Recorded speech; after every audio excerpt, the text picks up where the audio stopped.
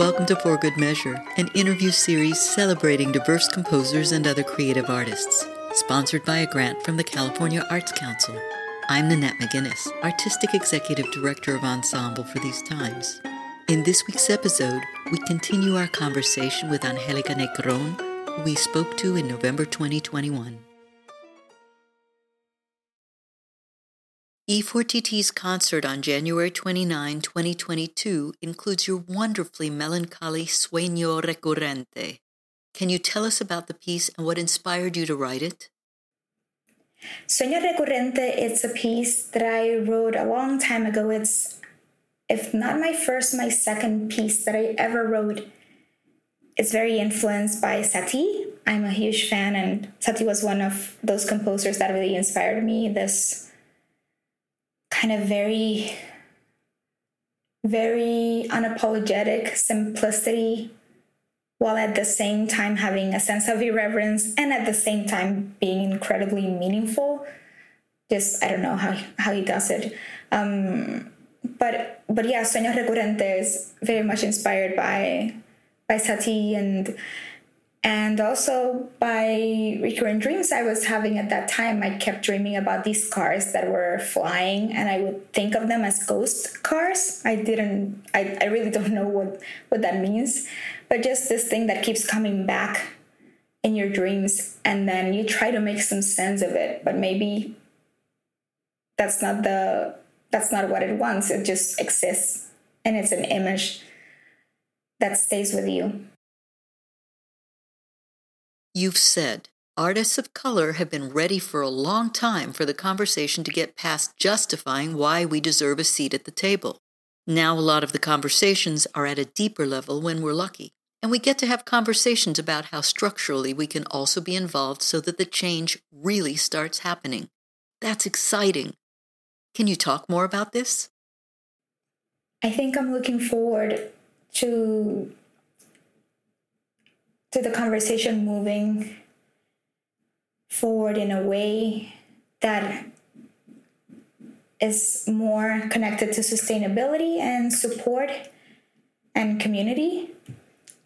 And especially now thinking about a lot of artists of color getting more commissions and more performances and more works, because since last year's racial uprising, there's been an obvious shift in the programming, especially in major organizations like orchestras, and realizing that we exist and we're here and we have things to say. So I think I'm interested in when that happens in a way that is not a natural progression, or it's not something that has been at a pace that feels normal. It just feels like all of a sudden for some organizations. I'm interested in the conversations that we need to have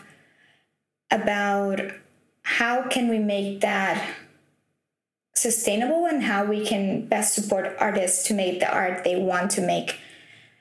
Not commission them to write about their trauma, not commission them to write something about being an artist of color. Having this openness that we have for other artists be the same for us. And I also want to talk more with colleagues about how do we make sure that once we're invited in places that have historically been excluding us, how we can make sure that we're treated with respect and that we can also find ways to invite other folks that haven't been invited in those spaces. Does it feel important to have teachers, mentors, and role models who share your background and heritage?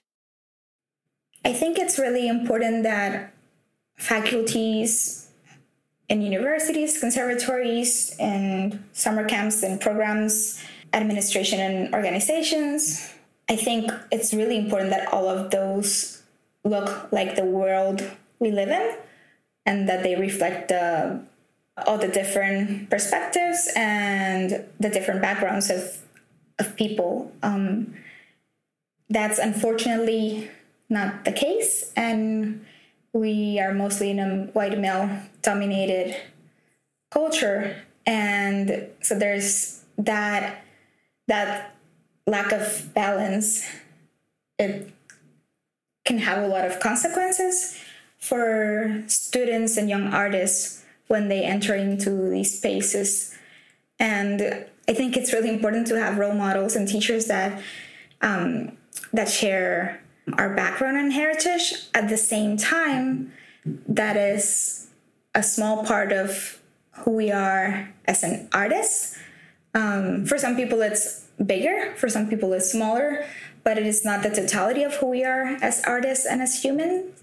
So I think it's important to have the option. But at the same time, it's, for me at least, even more important to consider the multiplicity of identity, and that there are many interests that people have, and that there are other factors that come into play when you are looking for a role model, or when you're looking for a mentor or a teacher, and that your heritage is an important part of that makeup, but it's just an element from that totality. And then finally, if I have any advice to give to aspiring artists or current artists in these times or in general, I would say make the work that you want to make. I know it sounds very simple, but for a long time I struggled with that. I was not making work that I wanted to listen to. I was making music the music that I thought other people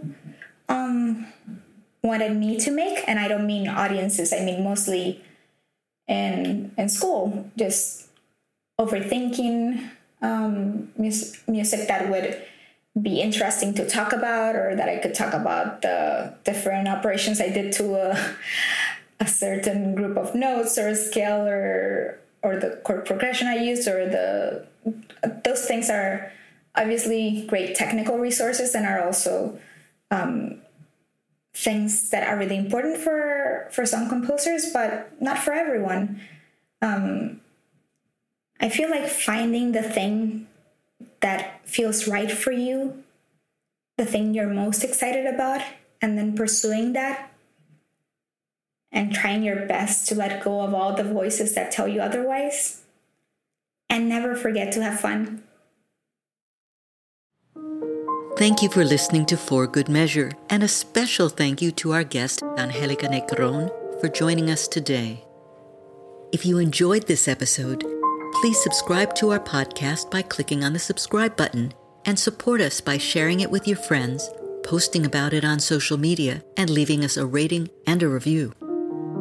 To learn more about E4TT, our concert season online and in the Bay Area, or to make a tax-deductible donation, please visit us at www.e4tt.org. This podcast is made possible in part by a grant from the California Arts Council and generous donors like you. For Good Measure is produced by Nanette McGinnis and Ensemble for These Times, and designed by Brennan Stokes, with special thanks to audio engineer extraordinaire Stephanie Newman. Remember to keep supporting equity in the arts, and tune in next week for Good Measure.